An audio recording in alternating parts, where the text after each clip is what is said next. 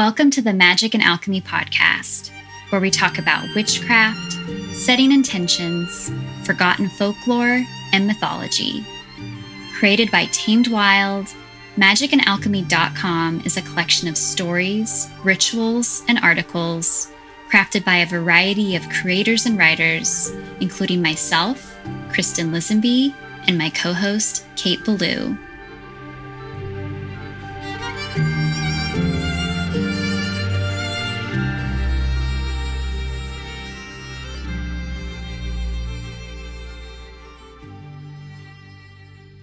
Hello, and welcome back to the Magic and Alchemy podcast. I'm Kristen Lisenby. And I'm Kate Ballou.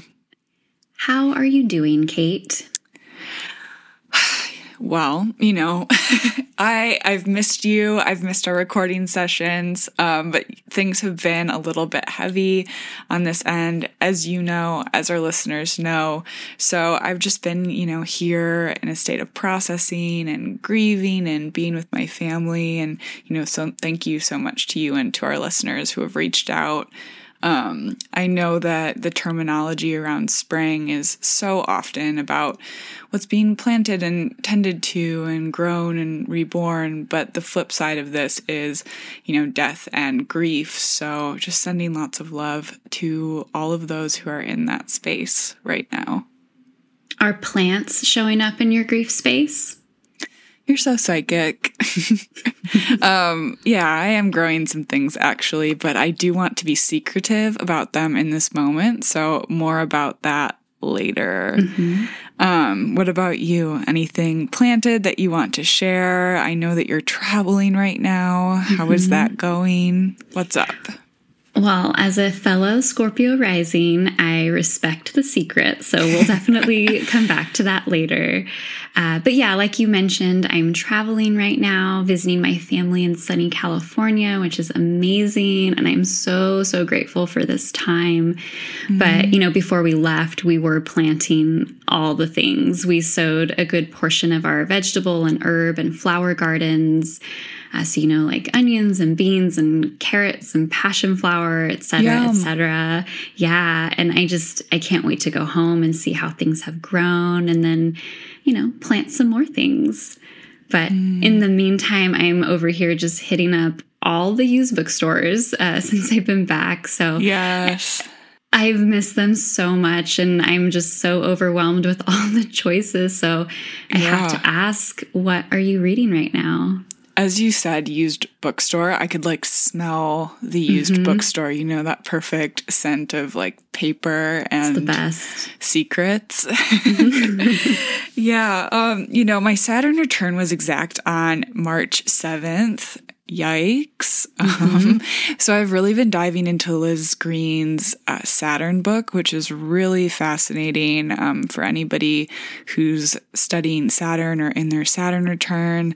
And I'm also taking this amazing class on Catholic witchcraft at Catland Books right now that's so cool. And I can't wait to share more about that later. But what about you? Well, Liz Green's book is on my to-read list, so please report back when you're finished. But yeah, right now, I'm actually reading quite a bit of fiction. I'm reading The Witch's Heart by Genevieve Gornichek, which actually was a recommendation from the Witch Web. So thank you to those who share their reading lists with us. And also Sin Eater by Megan Campisi. And on the nonfiction side of things, in anticipation for this episode, I reread a book that Tamed Wild sent me a while back that I think is still on their site. It's called High Magick, A Guide to Cannabis and Ritual and Mysticism. It's by Philip Farber, and I'm going to be using it today as my reference for a lot of what we talk about. Which is? Cannabis, of course. Oh, yeah. Specifically, its role in ritual and its appearance in magical elixirs throughout many ancient civilizations, but also more modern magical practices as well. I'm so excited. Also, I loved your Sin Eater piece last week. You. So if you haven't read it, listeners, go check it out. But like every time we talk about plants and magic and ritual, use your best and most safe judgment. Don't buy cannabis if it's illegal where you live, etc., etc. Be wise and discerning, witches, you know the drill. And let's dive in.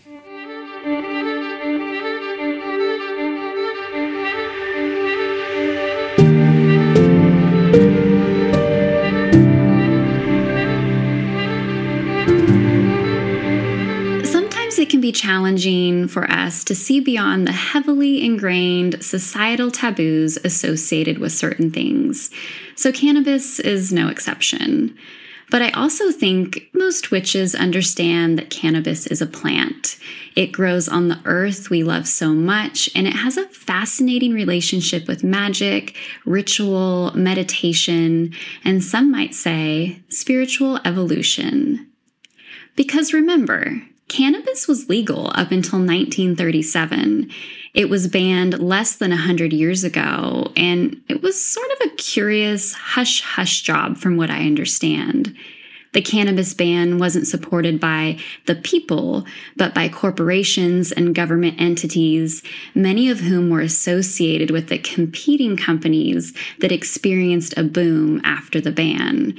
So like alcohol and tobacco companies, pharmaceutical companies, of course, were a big one. Also synthetic textile companies, because before the ban, hemp was widely used to make clothes and all sorts of products. So one of those whole follow the money situations. Mm-hmm. Definitely. And also like 1937, I mean, that's really just kind of wild when you think about the larger timeline of things. Absolutely. And I think it's worth noting that one group of individuals who did not support the ban were medical doctors who commonly prescribed cannabis tinctures and other things to their patients. They actually tried to get the cannabis ban overturned because they were fully aware that this was a medicine and an extremely safe, in most cases, plant-based one that could be used to treat a variety of ills, and also one that had been around for ages. But back to the magic. One famous/infamous magician, or at least one of the most talked about of the 20th century, is Aleister Crowley. Now, he was a magician, not a witch. He practiced ceremonial magic, or high magic as it's called, and he believed that science and magic should be studied together because you could learn a lot about one from the other. He also loved to incorporate cannabis into his rituals. The book High Magic says that when Crowley was studying cannabis, he believed there were 3 separate actions of the plant. There was the aromatic effect, which referenced a perfect state of introspection after smoking. Then there was the hallucinatory effect, which referenced introspection, but at a more rapid speed, so like all sorts of information and downloads coming through, so to speak. And then there was the narcotic effect, which is just what it sounds like, a heavy, sleepy feeling. Crowley knew that different types of cannabis produced different effects, but he was also convinced that cannabis was a, quote, Eucharist, something to be consumed as the substance of deity. The first historical mention of cannabis goes back to a pharmacopoeia from 2737 BC. It was owned by the Red Emperor, a legendary Chinese figure, who documented how cannabis could be used as a treatment for various ailments, but also how it was the principal ingredient in the elixir of life. Acquiring the elixir of life is a prominent theme in Chinese mythology and one that I love to think about. According to lore, it's the gods who bestow this elixir upon humans, usually when they accomplish a mighty task.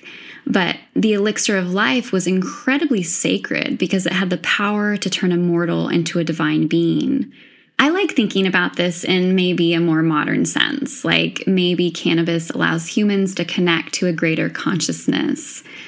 Or maybe I shouldn't say greater, but I don't know, maybe one that just isn't as dense. Cannabis appears throughout various civilizations and spiritual belief systems, including Taoism. Stories say that people added cannabis to incense, teas, and potions. One of the 8 ancient Taoist deities, Ma Gu, is a goddess of longevity and harmony. Her name translates to hemp maid, and according to folklore, Magu embodies the cannabis plant and rules the hemp-producing region of Shandong. People would regularly visit this mountain to harvest cannabis plants or scatter hemp seeds on the land, which was intended to appease the goddess. Seed spells. Yes, exactly. And I think it's important to remember, in the old world, working with cannabis was a spiritual experience if we wanted to use it that way. But cannabis was also really easy to grow. It offered medicine and incense, textile for weaving, oil, and fuel. It was and is a very generous plant, especially at a time when people relied on plants for their survival.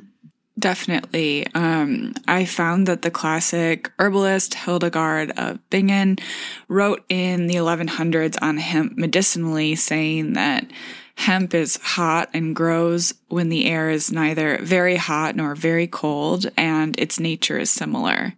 Its seed is salubrious, which is an amazing word, side note, and good as food for healthy people. It is gentle and profitable to the stomach, taking away a bit of its mucus. It is easy to digest, diminishes bad humor, fortifies good humors. Nevertheless, if one who is weak in the head and has a vacant brain eats hemp, it easily affects his head. It does not harm one who has a healthy head and full brain. If one is ill, it even afflicts his stomach a bit. Eating it does not hurt one who is moderately ill. Let one who has a cold stomach cook hemp in water, and when the water has been squeezed out, wrap it in a small cloth and place it warm on his stomach. This strengthens and renews the area.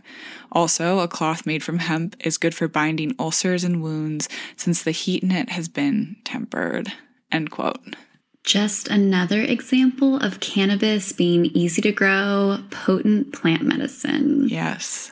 Well, jumping from one historical moment to another here, there's this great quote I want to read from High Magick about cannabis and the Greek god Dionysus. It reads, quote, "Elements of cannabis culture and ritual passed from the Scythians to, among many others, the Thracians. The nomadic Thracians became known for their ability to produce fine hemp cloth. They also continued the Scythian tradition of weed smoke prophecy. Much of the prophetic fun was associated with their deity, Dionysus, who was a Thracian pothead before he became a Greek wino. Among the Thracians, the shamans who danced and used cannabis to enter ecstatic trance were known as kapnobatai, those who walk in the smoke." End quote. Is it okay that I just busted up laughing when you started laughing? I think so. I mean, okay. I just wanted to add that Thracian pothead, I mean, someone should put that on, I don't know, a sign somewhere or something. It needs a bumper sticker. Yeah, bumper sticker, exactly. Drive slow, Thracian pothead. I found something similar in my research in an article written by friend and herbalist Michaela Foley, saying that the Greek historian Herodotus wrote of the Scythians, a tribe of Aryans who settled near Macedonia around 5 BC, and their use of cannabis vapor tents in which participants would immerse themselves in the smoke from burning cannabis seeds and flowers as a purification tool after a grisly mass sacrifice commemorating a fallen chief. Though there is extensive and detailed literature, we see little other mention of cannabis in ancient Greek society, aside from a few references to the edible nature of the seeds and the somewhat relieving use of the leaves as an external backache remedy. End quote. So interesting. I love reading how cannabis was used in the past because it's so different from how it's talked about today. And even the names we use for this plant can be quite telling. Obviously, there are many words, we might use to reference cannabis, and one that feels rather outdated that I feel like my grandparents used to use was pot, P-O-T. But I just discovered that the word pot comes from the Spanish word pataguaya, or potación de guaya, which was a special potion consisting of wine or brandy seeped with cannabis flowers. That's amazing. I always think about Frances McDormand in Almost Famous when she takes out the, who is it? I think it's Simon and Garfunkel album. And she just points at their eyes and is like, they're on the pot. But it's just so interesting that you say this about Dionysus and the Greeks because, I've always felt that cannabis was a bit of a trickster plant, which is honestly one of the reasons I don't interact too much with cannabis magically or otherwise. I respect it deeply as I do all of nature, but I also keep kind of a fair distance. And that being said, Dionysus, Bacchus, related to Faunus, all of these are characters in myth who love a good party and will achieve this level of ecstasy and revelry at all costs, fun and yet also dangerous. Yeah, and ever since you told me about this, about cannabis carrying a trickster energy, I think about that a lot. And like you, I respect that. I think many psychedelic plants have a trickster feel, at least in my opinion. And I don't know, maybe it's a protective mechanism. Like in order to fully understand or integrate with this plant, we have to be willing to learn and navigate the maze first. I love that. Totally. As I often will when we talk about plant medicine, I will turn to the witchcraft medicine book that I have. And kind of like you're talking about with all of the psychedelic plants, this book has a whole section on what they call forbidden and illegal plants. So opium, ayahuasca, mushrooms, coca, cannabis. And the authors here draw parallels between witch hunts and drug laws, which I find really interesting. And there's this quote that I pulled out that I wanted to share, but the drug laws served as tools for persecuting social outcasts and undesirables. Hippies were accused of the same things as witches before them: drug abuse, promiscuity, and immoral attitudes toward the Christian ethic. The hippies were blamed for Satanism, which included black mass and ritual murders. And for, in quotes, proof, Charles Manson and his family were trotted out. Although this man and his murderous band saw themselves as new Christians and their followers worshipped Manson as Christ and Savior, they were not hippies. And after all, liberation from Christian feelings of guilt and duty was part of the ideology of the hippies. And besides, they had eaten from the tree of knowledge and discovered the divine and of itself, not in the words of a priest. End quote.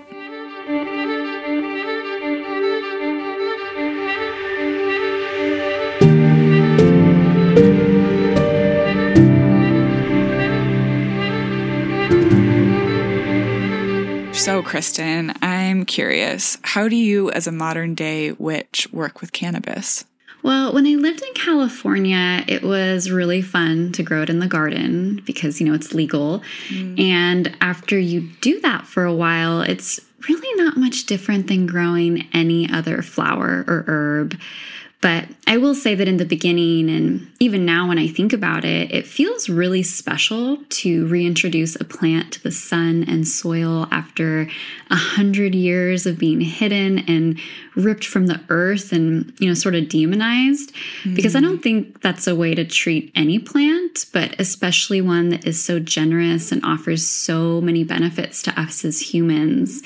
Because even if ingesting or smoking cannabis doesn't, resonate with you, incorporating this plant into a magical or devotional garden is a great way to work with its energy, in a way that doesn't involve consumption, if that doesn't interest you. And what was your first meeting with the spirit of cannabis like? Well, full disclosure, it's been a really long time, so I can't really remember. Fair enough. But I think, like many people, I worked with the trickster bits of cannabis in the beginning. It was more of like a social, recreational thing, or I relied on its medicinal benefits to help me sleep, since I am one of those people who can just wander the dream world without resting, if that makes sense. And cannabis has helped greatly with that. But now when I think about meeting the cannabis spirit, it involves me making a ritual out of it most of the time. It almost always involves pen and paper and a quiet space to reflect and open myself up for conversation and guidance. And I can't remember exactly when I started doing this, but I can say that some of what I think are my best ideas have magically popped into my head while letting this plant move through me. Mm. And I don't know, it just feels really inspiring. Like, I don't want to say I've moved beyond the trickster element because it's always there. But when I'm present, it's definitely easier to navigate. Mm. And are there any rituals that you might recommend? I love a good cannabis tincture, especially one high in CBD for us anxious folks. I like to make it part of like my morning or nighttime routine or as a midday ritual when inspiration tends to ebb. But, if smoking or vaporizing or eating edibles is your thing, it can be really enlightening and inspiring to incorporate cannabis into a creative, magical or spiritual practice. Mm-hmm. So whether that's writing or drawing or even just brainstorming something, yoga cannabis classes feel really good too. And a lot of people incorporate cannabis into a breathwork practice, although that might be, for maybe the more advanced or adventurous practitioners. But I don't know, maybe just because I'm a writer, I think sitting down with pen and paper and seeing what comes through is a really powerful ritual on its own. And it's definitely different, when combined with cannabis. Mm-hmm. And there's actually quite a bit of science that backs this up. The cannabis and creativity connection. Like other psychedelic plants, many refer to cannabis as an entheogen, or a plant that is God-inducing or inspiration-inducing, as it says in High Magick. Beautiful. I love that. And with the legalization of cannabis in so many spaces, but with such a persecuted history, do you have suggestions for cannabis activism work as a part of this magical practice? I'll always say that education, I think, is one of the most important aspects of our magical practices. So even just reminding ourselves that this plant has a long, fascinating history that existed long before it was rebranded as a, class 1 drug next to heroin and other deadly substances. Just reading stories, check out the High Magick book if you're interested, and definitely vote when you see cannabis on the ballot in your state. I actually just heard that cannabis legalization, federally, passed in the House and now it moves to the Senate. So I'm definitely watching that potential federal legalization, with stars in my eyes right now. Oh, rad. I didn't know that. I also, I love Broccoli Magazine and Gossamer Magazine, and I know that they send out free weekly newsletters, with cannabis focused headline and awesome. Cannabis space. So folks might want to check those out as well. Absolutely. Yeah. But any advice for connecting with the spirit of cannabis without imbibing? Is this possible? Potent seed magic, perhaps? Oh, absolutely. And, keep in mind, when I say cannabis, that also includes the non-psychoactive, CBD weed, which I think is legal throughout most of the world. Mm-hmm. Even in the Azores, cannabis is illegal, but there is one CBD shop on our island. So if I want to add a flower into some incense for some extra inspiration, that's a beautiful way to work with the plant. Cannabis is used in love spells and dream sachets. It can increase psychic abilities, improve mood, and offer a new lens through which to view the world. And again, it's wonderful for inspiration and creativity, and in my experience is a powerful potion to calm the mind and open the heart.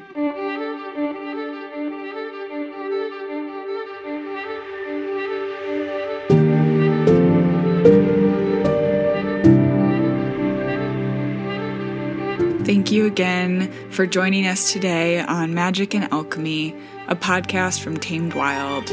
We're Kate Ballou and Kristen Lisenby. You can find us online at K8Ballou and at East and Alchemy. Send us all of your questions, comments, or just say hello via email at podcast@tamedwild.com.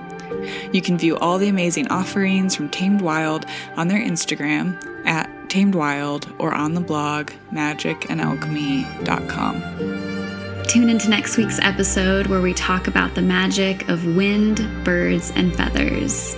Just a reminder that magic and alchemy are always available to those who know where to look for it. So mote it be or something better. Until next time.